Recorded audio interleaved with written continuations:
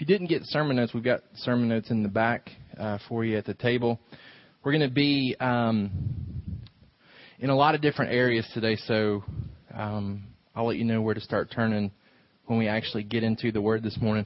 We are starting our summer series on dealing with some different doctrines and theological topics that are maybe not as familiar to us as they need to be, or maybe just using it as an opportunity to refresh ourselves about some important things that we need to be aware of, to know rightly as followers of Christ. We've been talking a lot about our time in the Word, how we have a responsibility to individually be in the Word, to be studying God's Word, to be knowing God's Word, so that we can understand Christ better, so that we can understand God better in that relationship that we have with Him. So we're going to look at some different topics this summer that I think are important and relative to that. We're going to start off for the next few weeks looking at a doctrine of God, who He is, and examining some of what we would be tempted to refer to as His less desirable traits. Some of the things that are attacked and criticized by people who do not follow Christ, people who would consider themselves maybe even atheistic because they are dissatisfied with the type of God that they see in Scripture. And for those people, a lot of times they want to highlight some of these less desirable traits. And we want to understand these traits in the context of how God has revealed Himself throughout Scripture. We want to not shy away from these things as believers, so that when some of these topics are dealt with, that we don't try to cover those up or try to steer clear of those because we don't know how to handle them, that we can face those things head on and explain to people how those incidences in Scripture fit in with the overall revelation of who God is and how it's consistent with His character and the way that He's revealed Himself. So we're going to look over the next few weeks at why God specifically kills people in Scripture. I want us to highlight some of those scenes that maybe we read it and we're like, I don't know what to do with that. In the Old Testament, where we've got an individual who's picking up sticks on the Sabbath day and God kills him. Where we have an incident where a guy tries to stop the Ark of the Covenant from tipping over and he touches it and he's killed for it. When God kills whole groups of people, both the men, the soldiers, the women, and the babies. Why God does that? Why does God slaughter an entire society of people? In the New Testament, Ananias and Sapphira tell a lie about how much money they've given to the church.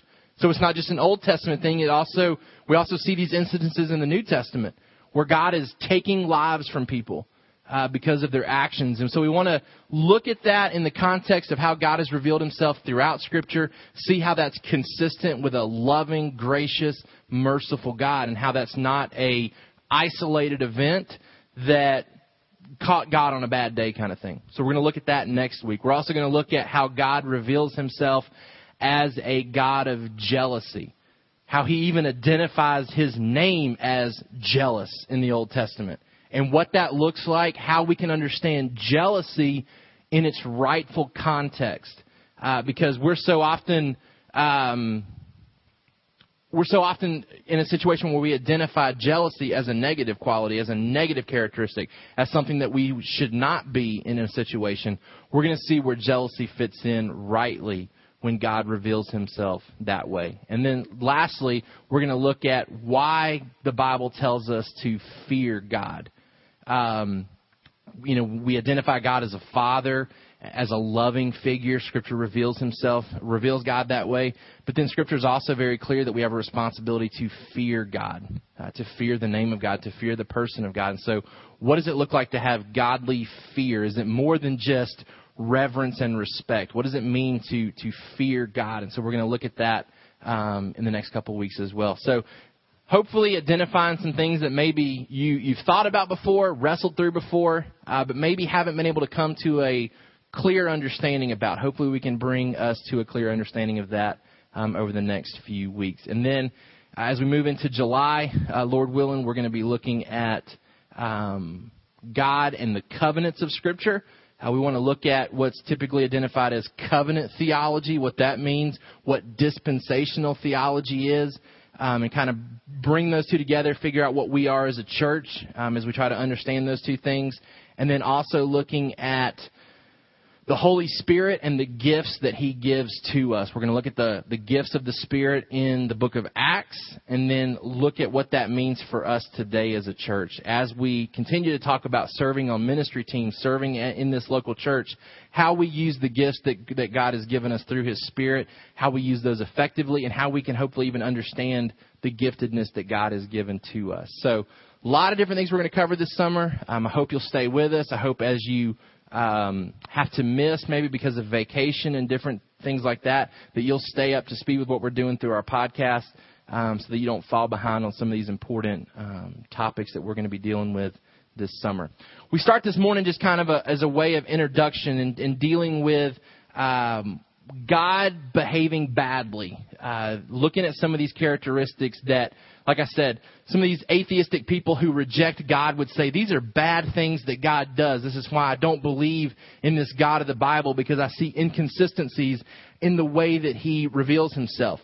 So in your notes, our responsibility to know God rightly. First of all, I think it's important to know that to love God fully, we must know Him rightly. To know God, or to love God fully, we must know Him rightly. So as we've been talking about the importance for our church to be in the Word, we have a responsibility to love God, but the only way that we can love God is if we know Him fully, if we know Him rightly. And so we need to understand how God reveals Himself throughout Scripture, not just in the familiar passages that we go to, not in just the familiar, maybe even specifically New Testament passages that we go to, and we say, this is who God is, this is what it means to know God, that we understand that from Genesis to Revelation, God is telling a story about Himself. And He's revealing important characteristics and attributes about Himself. And so we want to love Him fully by knowing Him rightly. And we know that God is concerned about us knowing Him rightly. In Job chapter 42, Job chapter 42, verses 7 and 8. After the Lord had spoken these words to Job, the Lord said to Eliphaz the Temanite, my anger burns against you and against your two friends, for you have not spoken of me what is right, as my servant Job has. Now, therefore, take 7 bulls and 7 rams and go to my servant Job and offer up a burnt offering for yourselves. And my servant Job shall pray for you. For I will accept his prayer not to deal with you according to your folly, for you have not spoken of me what is right, as my servant Job has.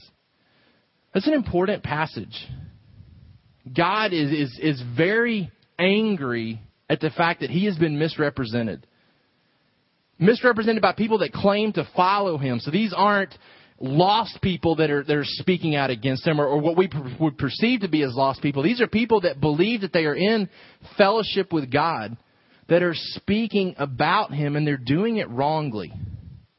This is so important even when we think about discipleship in our church and the relationships that we're forming with individuals in our church. For those of you that are meeting with people in our church, meeting with younger believers and trying to teach them the Bible, trying to teach them about Christ, it's so important that you know God rightly and that you are communicating right things about God to these people in our church, because God takes it very serious. And I've been in contexts before where I've heard people who claim to be Christians that are not talking rightly about God. They're not talking rightly about Him. They're using emotion, they're using sentiments, they're using their own thought process about how they think God should be, how they think God should act, and they're communicating it as though it's truth. And they're misrepresenting God. And we have to be so careful that we're seeking to know God through Scripture, that's something that's happening regularly. So we're not just relying on previous knowledge about God, that we're constantly renewing our minds, renewing our thoughts, renewing our understanding of who God is, so that for no other reason, as we communicate God to others, we're doing it rightly. Mark 12, verse 30.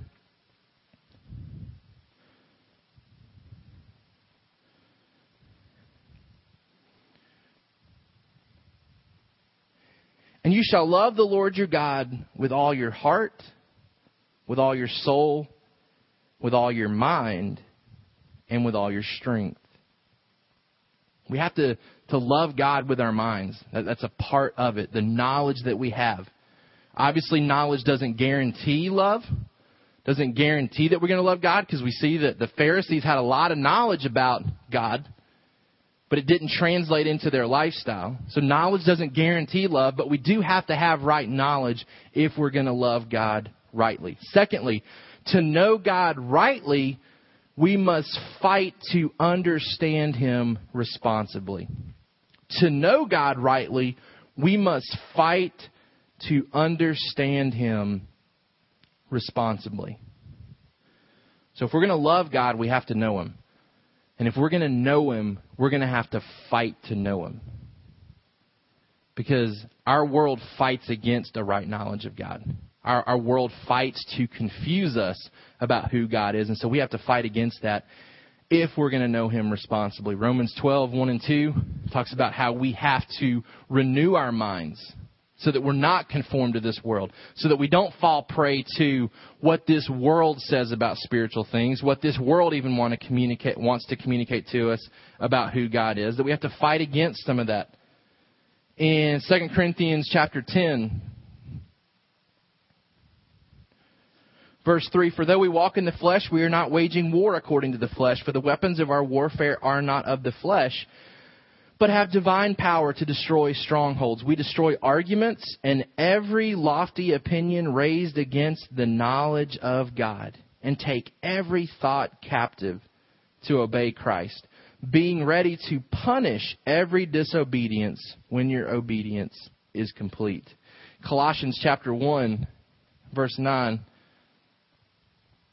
And so from the day we heard, we have not ceased to pray for you, asking that you may be filled with the knowledge of His will and all spiritual wisdom and understanding, so as to walk in a manner worthy of the Lord, fully pleasing to Him, bearing fruit in every good work, and increasing in the knowledge of God. We have to fight for that knowledge. We have to fight to know God rightly. For some of us, that simply means fighting to find time in our schedule to be in the Word. That's a theme that we've been talking about over the past month or so. Fighting to be in the Word, fighting a busy schedule, fighting to find time in your week to commit hours to being in God's Word. Why? Because we have to know God rightly. We have to know God rightly. He values that. He finds that important. We've got to find that important in our own schedule. Our knowledge of God is the foundation of our Christian life. As we come to a better understanding of who God is, we are able to understand better what it means to have a relationship with Him. It's important that we read God's Word so that we can gain an accurate picture of what God is like. It can be very dangerous to form opinions about God that have no biblical support. And you may remember times in your life where you had thoughts about God, opinions about God that had no biblical support. And as you studied Scripture more, those opinions and thoughts changed as you realized that God has actually revealed Himself differently than what you thought.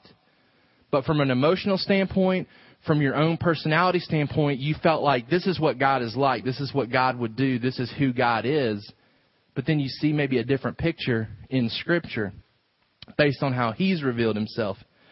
Our goal must be to not only think right things about God, but to connect those right thoughts with our hearts, which leads to right actions. Like a wise builder, we need to labor.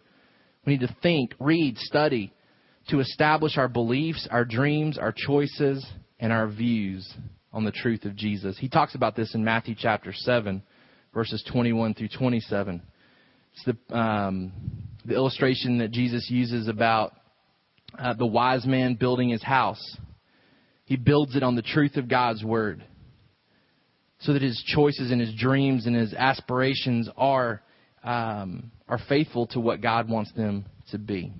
Let's look at how God's revealed Himself. God's revelation of Himself. First of all, it's available to us.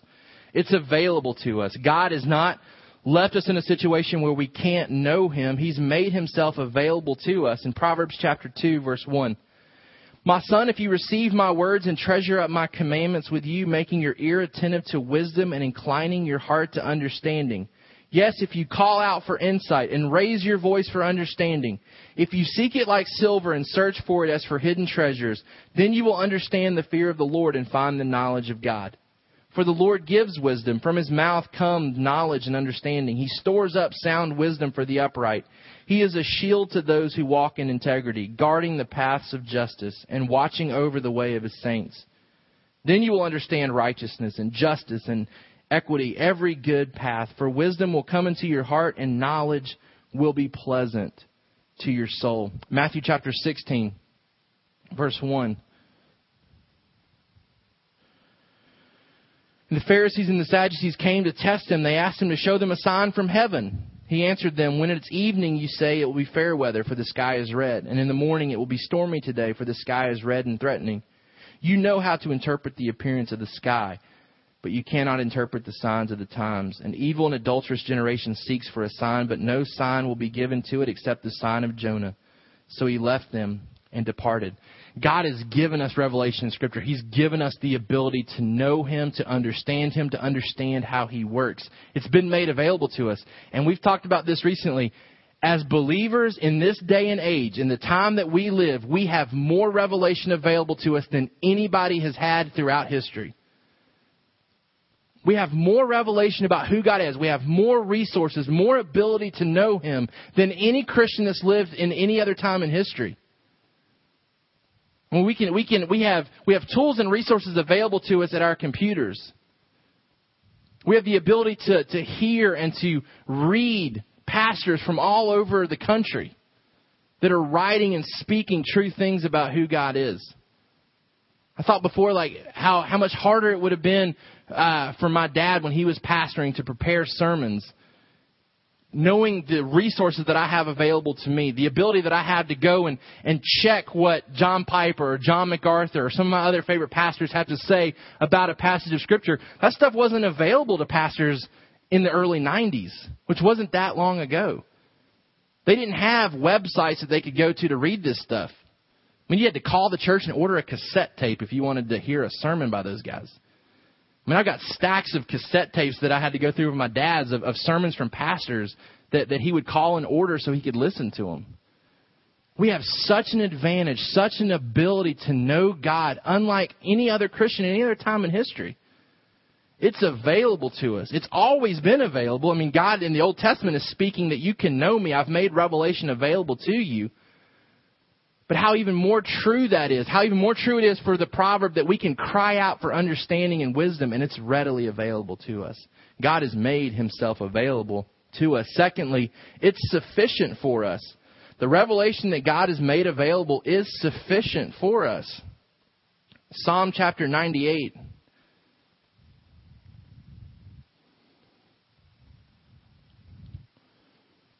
Verse 2, the Lord has made known His salvation.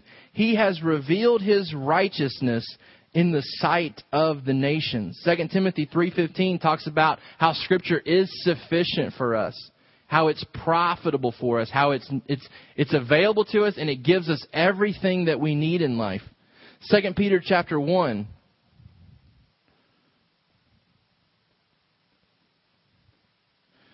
2 Peter chapter 1, verse 2, my grace and peace be multiplied to you in the knowledge of God and of Jesus our Lord. His divine power has granted to us all things that pertain to life and godliness through the knowledge of Him who called us to His own glory and excellence, by which He has granted to us His precious and very great promises, so that through them you may become partakers of the divine nature, having escaped from the corruption that is in the world because of sinful desire. And we have those promises recorded for us in God's Word. It's sufficient. Thirdly, it's purposeful. It's purposeful. God has very intentionally chosen what He wants to reveal to us. I think it's important for us to note, anytime we come across a passage of Scripture that maybe even comes across as difficult to us, why did God include this? Because think about the amount of years that the Scriptures cover and what wasn't included. I mean, we have glimpses of what happens in the Old Testament, and it spans thousands of years. And we have little instances, little stories that are thrown to us about God working with His people. But God was doing other things that weren't recorded for us in Scripture. So why were the things that are recorded in Scripture, why were they recorded for us?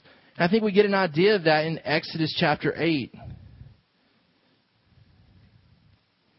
In Exodus chapter 8, in verse 10. And he said, tomorrow, Moses, be it as you say, so that you may know that there is no one like the Lord our God. God reveals himself in such a way in Scripture so that we will know who he is, so that we will see him as better than anything that this world has to offer. It's purposeful. He wants us to see that there's no one or nothing like him. And so as we read Scripture, as we seek to understand Scripture, I think we have to see it through the filter of God has given me this revelation so that I will see he is unlike anything this world has to offer. That he's the best God possible. It's also, fourthly, it's whole or it's complete. And by that I mean it gives us an entire picture of who God is. Scripture does not try to hide who God is. It doesn't try to tell us the best things about God and then try to keep hidden something that maybe we would find less desirable. It reveals to us who God is in a whole sense or in a complete sense. We see this in Romans chapter 1 and in Romans chapter 3. In Romans chapter 1, verse 18, for the wrath of God is revealed from heaven against all ungodliness and unrighteousness of men. Scripture reveals the wrath of God. Jesus talks about the wrath of God. Jesus talks more about what we would say is the bad side of God, the judgment and the wrath and the eternity in hell, than he does about heaven. Scripture reveals to us a whole picture of God. It doesn't try to cut him up and divide him up into good traits and bad traits and only give us the good about who God is. It doesn't try to hide and protect the bad parts of who he is. It reveals to us everything about who God is. Romans chapter 3, after dealing with the wrath of God being revealed in verse 21 of Romans chapter 3, but now the righteousness of God has been manifested, apart from the law, although the law and the prophets bear witness to it. So God reveals his wrath, but he also reveals his righteousness. And he reveals how we can be brought into that righteousness, how that righteousness can count for us. So the application from how God has revealed himself to us, number one, God reveals himself so we will trust him, treasure him, and worship him. God reveals himself so we will trust him, treasure him, and worship him. Going back to what he said to Moses, I'm revealing myself in this way. I'm telling you these things. I'm doing these things so that you'll see there's no one like me. In Psalm chapter 9,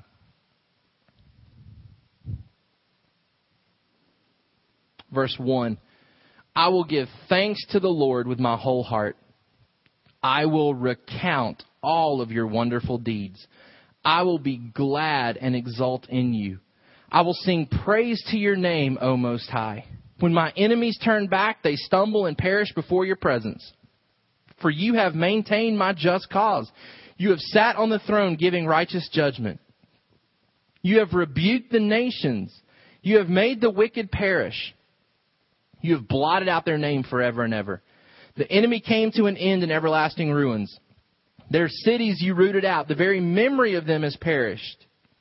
But the Lord sits enthroned forever. He has established his throne for justice, and he judges the world with righteousness. He judges the people with uprightness. The Lord is a stronghold for the oppressed, a stronghold in times of trouble. And I want to draw your attention to verse 10, Psalm 9, verse 10. Those who know your name put their trust in you. For you, O Lord, have not forsaken those who seek you. The psalmist says, those who truly know you, those who have come to an understanding of who you are and how you work, they always put their trust in you. They understand how you've revealed yourself. They understand the purpose of your revelation, and they respond the right way by trusting in you, worshiping you, treasuring you. That's the goal of our knowledge that we're generating by studying God's Word. It's that it leads us to trust in His name as we come to understand and know it better. How does God reveal Himself? He reveals Himself to us in His Word, but He's done that in different ways in His Word. First, He does it through His actions. Through His actions, God shows us who He is in what He does. He reveals Himself to us by the things that He does. So as He creates in the book of Genesis, we see His power. We see His wisdom. We can see the infinite wisdom of God simply by examining creation and how it works. As we study the scientific aspect of how our world works, we can see the infinite wisdom of God, the intricate detail in how He has created life and how He's created life to function. In instances where we see God's punishment in Scripture, we can see His holiness. We can see how He hates sin, how He treasures holiness, how He treasures His own name and desires relationship with us. We can see His grace through the covenants that He makes available to His people. Time after time after time, He remains faithful to His covenant when the people that He made the covenants with don't. We see aspects of who God is through the way that He acts in Scripture. He reveals Himself through His actions. Secondly, He reveals Himself through His names. Through His names. God's names act as a window to His character.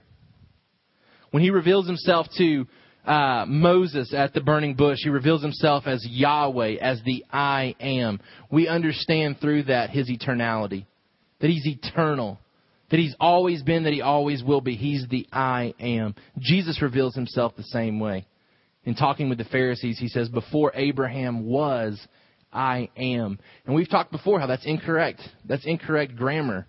Before Abraham was, I was, is how you would expect Jesus to say that. But before Abraham was, I am. Jesus simply views Himself as existing, as the eternal existent one. John, the Gospel of John, reveals Himself that way. We talked in the differences between the Gospels a couple weeks ago when we were kind of doing a New Testament survey, that some of the Gospels start with the genealogy of Jesus and they look at His beginning from an earthly standpoint, His beginning of humanity, whereas John doesn't start with a genealogy. It goes all the way back before the beginning of time.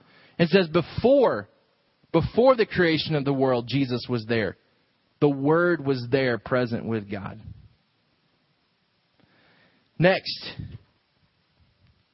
God reveals Himself through His images. God uses analogies to emphasize His character. He gives us earthly pictures so that He can draw our attention better to who He is. He can't simply describe Himself by saying, I'm a father. It's incomplete. It's not completely accurate about who God is. So He has to reveal Himself as a father, as a king, as a judge, as a husband, as a shepherd, as a potter, as a lion. God reveals Himself in earthly analogies so that we can take those characteristics of what a perfect father should be. And we know that we can turn to God and find that in Him. It's hard for us to understand, and I talked about this before with different history teachers. It's hard for us to understand the concept of king in our culture because that's such a foreign concept to us. We're used to the democracy that we live under. The king, and a good king, was a treasured thing for the people. Knowing that one guy was in charge and was in charge for the good of his people and was going to lead accordingly. God reveals Himself as king, and He wants us to see the best possible traits that we can find in a king and know that we can find it in Him. The same is true for a judge. A judge is not a bad thing. Police are not a bad thing. I don't know about you, but I'm conditioned to think when I see a policeman on the road that I'm about to get caught doing something. Like my immediate reaction is, what am I doing wrong that this policeman's about to pull me over for? Am I speeding? Do I have a tail light out? Like anything that's going wrong, he's going to find it. And I fail to see the presence of police are meant to be a good thing. God says that the government and government officials like that are meant to be a good thing. They're meant to protect. They're meant to enforce good in our society. God wants us to see that the best qualities of a judge, someone who enforces right and wrong. and be able to identify those things in him. So through his actions, through his names, through his images, they all lead us to attributes of God. They all lead us to attributes of God. An attribute is truths that God has revealed about himself. So God's revelation leads us to identifying his attributes or truths about him. Truths about who God is. And we come up with those attributes. We see those attributes through his actions, his names, and his images. And we see those most clearly through the person of Christ in 2 Corinthians 4:6. For God, who said, let light shine out of darkness, has shone in our hearts to give the light of the knowledge of the glory of God in the face of Jesus Christ. We come to a much deeper place of knowing who God is once Jesus shows up. Because we're able to relate to another human. And he takes on that human form for us, and he reveals to us who God is through the context of humanity. And we're able to deeper appreciate, deeper understand who God is through examining the life of Jesus Christ. It's important to note that all attributes are shared by the Trinity. Sometimes in talking with some of these different individuals, different atheists, they're gonna say that they're okay with Jesus in the New Testament. They're not okay with God of the Old Testament. It's important to understand that attributes aren't distributed differently amongst the Trinity. That the Holy Spirit, that God the Father and Jesus Christ the Son possess all the attributes equally. Attributes are not ways to divide God. He isn't some attributes one day and other attributes another day. He wasn't wrathful in the Old Testament and then he learned to love in the New Testament. He's the same God in the Old Covenant and in the New Covenant. He's the same God today. He's the same God yesterday. He's the same God tomorrow. His attributes don't divide him up. He's not sometimes this way and other times this way. I've tried to describe it before. It's like the sun. The sun is what it is. How we experience the sun is what changes. So somebody who's fair-skinned like me walks out into the sun, I'm going to experience the sun badly unless I take some precautions. So I've got to put on the sunscreen. I've got to put on the hat to cover my head. Then I can go out and enjoy a day in the sun. The sun doesn't change. I'm what's needed to change if I'm going to experience the sun properly. We've talked about this before, that in our sin, we experience God and his wrath. And we deserve that wrath and punishment. But when we put on the righteousness of Christ, God doesn't change. How we experience him changes. We now experience God's presence in a way that we can find the joy and the fulfillment that's supposed to be there because we're protected from the wrath through the righteousness of Christ. So we're what needs to change to enjoy this God who reveals himself with all these different attributes. In our sin, we can't experience the God of the Bible in a good way. God has revealed himself in such a way that he is holy, that his wrath is poured out on sin, and unless we change, we experience the God of the Bible negatively. But it's through the change, through the righteousness that he also reveals that we can enjoy him properly and enjoy him rightly and enjoy him in such a way that we can be with him in a good relationship for eternity. Some of the attributes that we see in Scripture that I think really highlight who God is. First of all, God is perfect. He's the sum of all desirable attributes. God is perfect. That's important for us to remember as we approach a God who kills, as we approach a jealous God, and as we approach a God who needs to be feared, that he's a perfect God. He's the sum of all desirable attributes. He possesses all desirable qualities. He's good, he's wise, he doesn't change, he's just, he's loving. We don't need to wish that God is different. For to do so is to wish that he be less than God. Make sure you get that. We should never wish that God is different than what he is. He's the best possible God. We could never conjure up a God, a make-believe God that would be better than the God that exists. Think about that. We could never create a better God than the one that does exist. We can create better dads than what we got stuck with. We can create a better mom in our minds. Man, if I had a mom that did this, my mom would be better. We can create better teachers in our minds. We can create better presidents in our minds. We can create better figures in our minds than what we currently have. We can come up with a better scenario. We can't with God. The God that exists is the best possible God. We could never think of something better. Next, God is sovereign. He has absolute authority and rule over creation. In order for this to be true, God must be all-knowing, all-powerful, and absolutely free, which means God does not have to check in with anything or anybody before doing anything. His sovereignty allows his other attributes to function rightly. His ability to love, his ability to exercise justice, to show mercy, to show grace, to remain faithful to his promises. They all rely on him being sovereign. Because God is in control, all of his attributes can function to the fullest extent. He's completely in control, so he can love to the fullest. He can judge rightly and justly to the fullest. He doesn't have to answer to anybody to make those attributes come about. And then third, and I think this kind of leads us into where we want to go over the next few weeks, God is not cruel. God is not cruel. He only acts based on what man deserves. He only acts based on what man deserves or what man has earned. A couple of verses to highlight this. Deuteronomy chapter 32.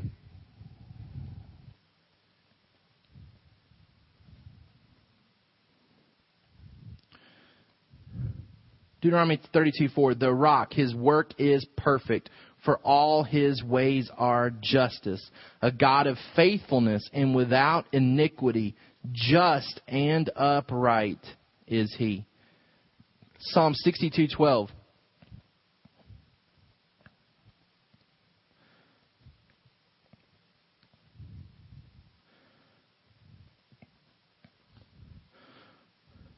To you, O Lord, belongs steadfast love.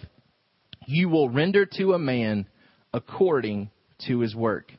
There's numerous other passages in Scripture that talk about how God reacts, God acts according to how man has performed, according to how man has worked. So what man earns, God responds with. Now we know from Scripture that because we're born into sin, we earn death, we earn judgment. But that's not a cruel God responding to our actions. That's a just God responding to what we've earned. So it's really important because what we find in the secular society, the secular people that we talk to, people at your workplace, people that you go to school with, there are people that are turned off to God because they find him to be a cruel God. A God who doesn't function the way that they think he should. And we need to be prepared to hit that head on and not shy away from some of these things that they want to criticize. A God who kills. A God who wipes out children in the Old Testament. A God who's jealous. A God who says that he should be feared. Those things aren't things that we should shy away from. God's not a cruel God.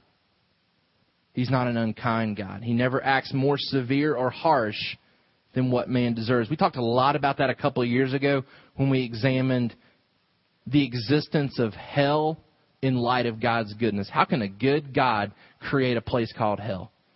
And we looked at that a lot, and if you want the sermon series on that, I can get that to you. We're not gonna really focus on that aspect over the next couple of weeks.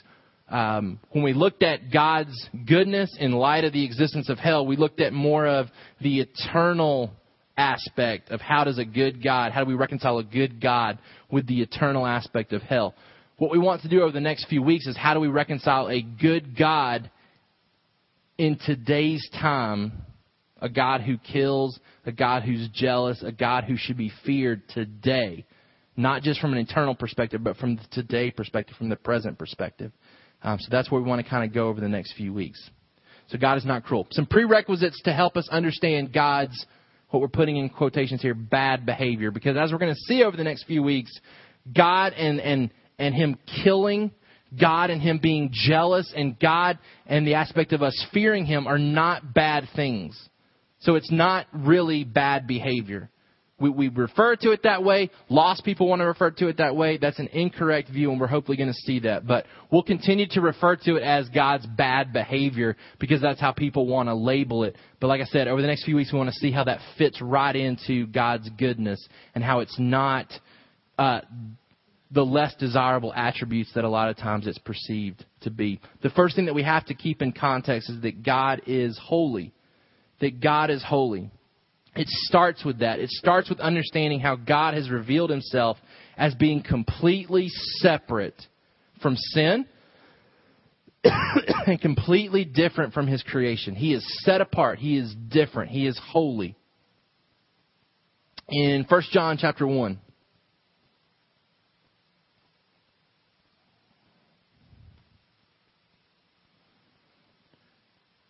1 John chapter 1, verse 1, that which was from the beginning, which we have heard, which we have seen with our eyes, which we looked upon and have touched with our hands, concerning the word of life. Talking about Jesus here. The life was made manifest.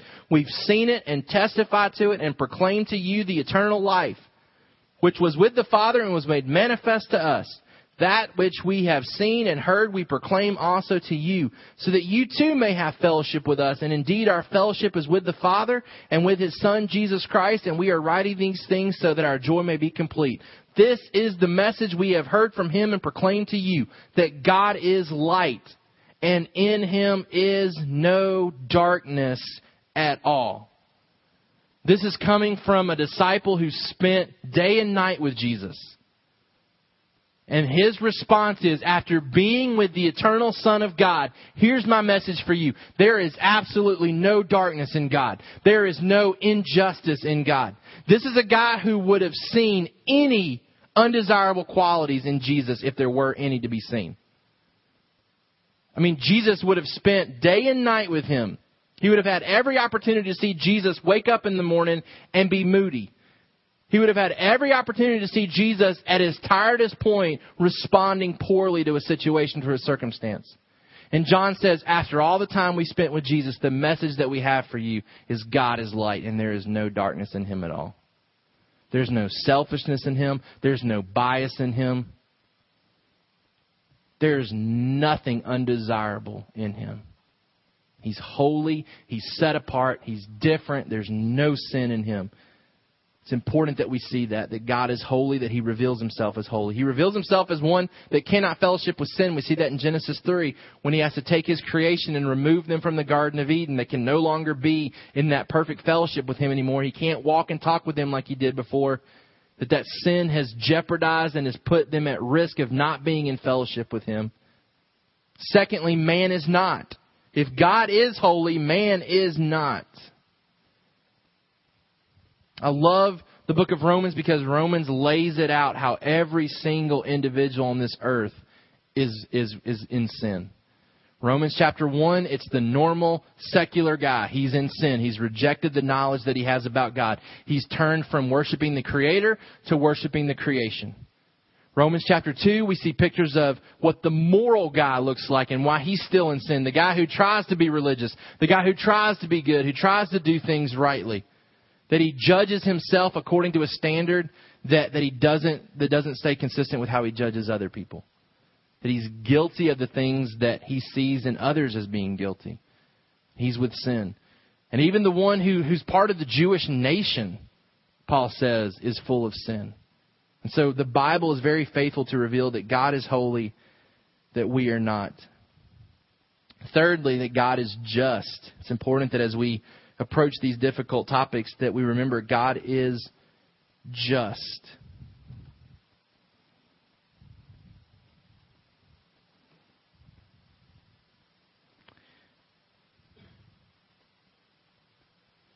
In Revelation chapter 20, verse 11, then I saw a great white throne and him who was seated on it. From his presence earth and sky fled away, and no place was found for them. And I saw the dead, great and small, standing before the throne. And books were opened. Then another book was opened, which is the book of life. And the dead were judged by what was written in the books, according to what they had done. The sea gave up the dead who were in it. Death and Hades gave up the dead who were in them. They were judged, each one of them, according to what they had done. Then death and Hades were thrown into the lake of fire. This is the second death, the lake of fire. If anyone's name was not found written in the book of life, he was thrown into the lake of fire. He's a just God who judges us according to what we've done. He doesn't judge people based on them never hearing about the name of Jesus. Now, we believe that Romans teaches unless they hear about Jesus, they cannot be saved. But they are not judged because they never heard of Jesus. They are judged because of their sin. That's what Paul lays out to him. He says, the guy who doesn't have God's law will be judged by the law written on his heart. There's enough there to condemn him to hell for eternity. The fact that he knows the difference between right and wrong, his conscience tells it to him, and he ignores it and does what's wrong. And he'll be judged by what he's done on that day of judgment. Not because he didn't hear about Jesus. He will be sentenced to hell because of his sin. The only thing that can save him from that is Jesus. Paul reveals that to us. Unless we go and teach it, unless we go and preach Jesus to others, they can't be saved from that condition. But they're condemned for their actions. They're condemned for their sin. That's what sentences them to hell, the Bible tells us. Number 4, God is just. We are broken. We are broken. This is why it becomes so dangerous for us to allow our sentiments and our emotions to describe to us what we think God is or who we think God is, because our heart is deceitful, Scripture tells us. We can't trust our assessment of things. We can't trust our understanding of what a loving God should be. We can't trust our understanding of what a just God should be. Because we read these passages and we say, God shouldn't kill somebody for picking up sticks on the Sabbath. God shouldn't kill somebody who's trying to keep the Ark of the Covenant from tipping over. God shouldn't kill babies that are a part of Egypt. God shouldn't kill the Canaanite babies when the Israelites invade their land. Why is it okay for God to give that land to a group of people who didn't live there? Why is it okay for Him to take it from a group of people that were already there and to kill them in the process? Our understanding of justice and love can't be trusted. We're broken. We're sinful. Our views and perspectives are distorted. On a separate note, that's why we have to be so careful about even trusting our own guidance about decisions that we make in life. That's why the book of Proverbs praises individuals who seeks the counsel and wisdom from others before making decisions in their life. It's the wise man who realizes I can't always trust myself. I can't always trust my heart. Can't always trust my assessment of things. I need to bring in godly counsel to help me because I'm broken. Until I get my glorified body, I'm broken. I can't be trusted to always evaluate situations and circumstances from a right perspective. We certainly can't trust ourselves when we get into the idea of thinking that we can determine how God should be and not be based on our own sentiments and understandings. That's where the atheist gets into trouble, because he says, this is cruel for God to do this. This is unloving for God to do this. And it's based on their assumption of what it means to be loving and what it means to exercise justice. We're broken. Number 5, He's the Creator. He's holy. He's just. He's the Creator. Job chapter 38, verse 4.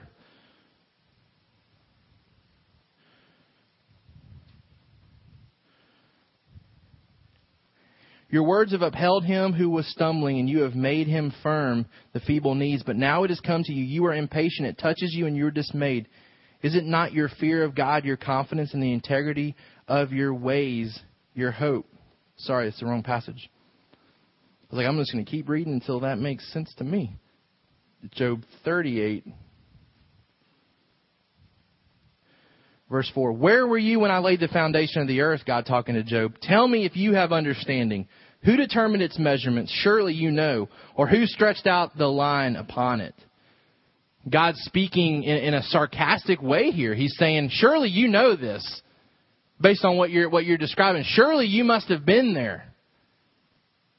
What he's emphasizing to Job is, no, you don't know this stuff. You don't understand this stuff because you're not the Creator. Number 6, we're the creation. We're the creation.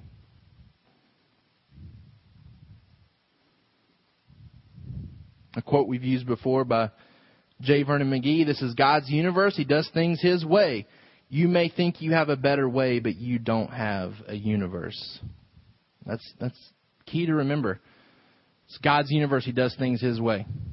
He's revealed to us how He does things. And we're trusting, but so what we've already talked about, it's the best way. It's the best God. He's running this universe the best way possible, and we can trust in that. Scripture is God's revelation of himself. Let it speak. We need not think in terms of how we believe things should be. Instead, we should fight to understand why things are the way Scripture says they are. That's why we want to approach some of these difficult topics over the next couple of weeks. We don't want to try to explain them away and dismiss them. We want to understand, how do these things fit in with everything else we know about God? How does God killing people? How does God revealing himself as jealous? How does God revealing himself as a being who needs to be feared? How does that fit into John 3:16, a God who's all about love and all about sacrifice and all about service? How do we reconcile those things with what we already know about God? We don't want to apologize for Scripture. We want to let Scripture speak for itself and then fight to understand why Scripture says these things are true. Closing with this, I think it's important for us to see that through Scripture, God reveals himself through both salvation and judgment. Through Scripture, God reveals himself through salvation and judgment. I came across recently a book, a biblical theology book, that works through the entire Bible, showing how God reveals himself in every major aspect of Scripture, both through salvation and through judgment. He says, together these actions protect us from taking advantage of God. So seeing God's judgment protects us from simply viewing him as a grandfather who gives us everything that we want. He's a holy God who's placed responsibility upon us, expectations upon us. But we also see his salvation, which protects us from hopelessly trembling before God. Both of these things work together to give us an accurate perspective on how we're to relate to God. His salvation and his judgment protects us from taking advantage of God and just misusing him and using him like a genie who's just there when we need something. But it also protects us from hopelessly trembling before a God who's always to be feared in the way that the Greeks feared the mythological gods that they had created. Gods that they had to constantly appease. They had to be in fear of how are they going to wake up today kind of thing. As God reveals himself through Scripture, it's all about salvation and judgment. And they work together to give us a proper perspective of who God is. Just to kind of highlight some of those key points throughout the timeline of Scripture, we see it in the fall. When mankind sins in the garden, it would have been very proper and appropriate for God to just wipe out man at that point. He had said it, if you eat of this, you will die. He could have very easily killed Adam and Eve before they had an opportunity to procreate and reproduce. And yet God in his salvation spares them from immediate judgment and provides salvation and communicates ultimate salvation by promising that there would be one who would come to crush the head of Satan, to rescue mankind back to Jesus. We see it in the flood. We see God's judgment upon people, but we also see God's salvation through Noah and his family. We see it in the book of Exodus as God saves his people out of Egypt, but also brings judgment upon the Egyptians. We see it in the exile from the land, as God brings judgment upon his people, but also promises a salvation for the remnant of Israel, the believing aspect of Israel. We see it in the death of Jesus, when God brings judgment upon sin for this world and brings salvation ultimately to God's people. He brings judgment upon the ruler of this world, Satan. As Jesus describes that through the death on the cross, Satan was being cast out. He was being bound so that people could be saved.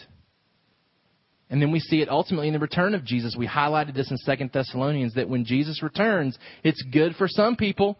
For some of us, it's relief, it's salvation. It's salvation from the oppression that we've been feeling, from the persecution. For others, the oppression and the persecution starts with the return of Jesus. So all through Scripture, we see salvation and judgment, and they work together to give us an accurate picture of who God is. All right, so over the next couple of weeks, why does God kill people? We're going to see that the better question is, why does God let anybody live? That immediately we're drawn to some of these cases in Scripture where God brings wrath and judgment upon individuals, and we say, how could God do that? We want to see how the better question is, why does God not always do that? because that's what he should do. That's what makes sense. That's what would be ultimately right. But as we're going to see, because of God's other attributes, he reveals those by not doing that all the time. Why is it okay for God to be jealous? We're going to see that ultimately God wants what is best for his most treasured possession. And so we're going to see how his jealousy is right and it's good because he's jealous for us to have what's best for us. And then why should we fear God? The Bible talks a lot about this. It reveals a God that should be feared. In Ecclesiastes chapter 12, verse 13, the end of the matter, all has been heard. Fear God and keep his commandments, for this is the whole duty of man. Solomon concludes that here's what we need to be about. We need to be about fearing God, keeping his commandments. In Luke chapter 12, Jesus provides comfort by telling us not to worry about those, not to fear those that can kill us. But he gives us another aspect of it. He says, Luke chapter 12,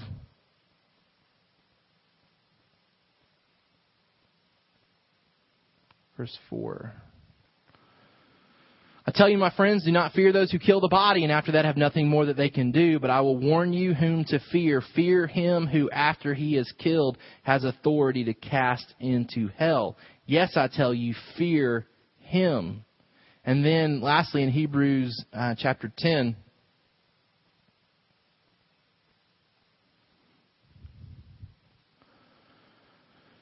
verse 31, it is a fearful thing to fall into the hands of the living God. Jonathan Edwards preached a memorable sermon, Sinners in the Hands of an Angry God. We want to examine what it means to fear God the way that Scripture tells us to. So that's coming over the next 3 weeks. Why does God kill people in the Bible? Why does God reveal himself as jealous? And why is it okay for him to be jealous? And then why should we fear God? How do we reconcile that with everything else that we know about God? I'm privileged to be able to teach this series along with Adam and Tyson. And so they're going to be incorporated into this series. So the three of us are going to kind of tag team this over the next 3 weeks and hit these topics together. So I'm excited about being able to discuss these things with you guys.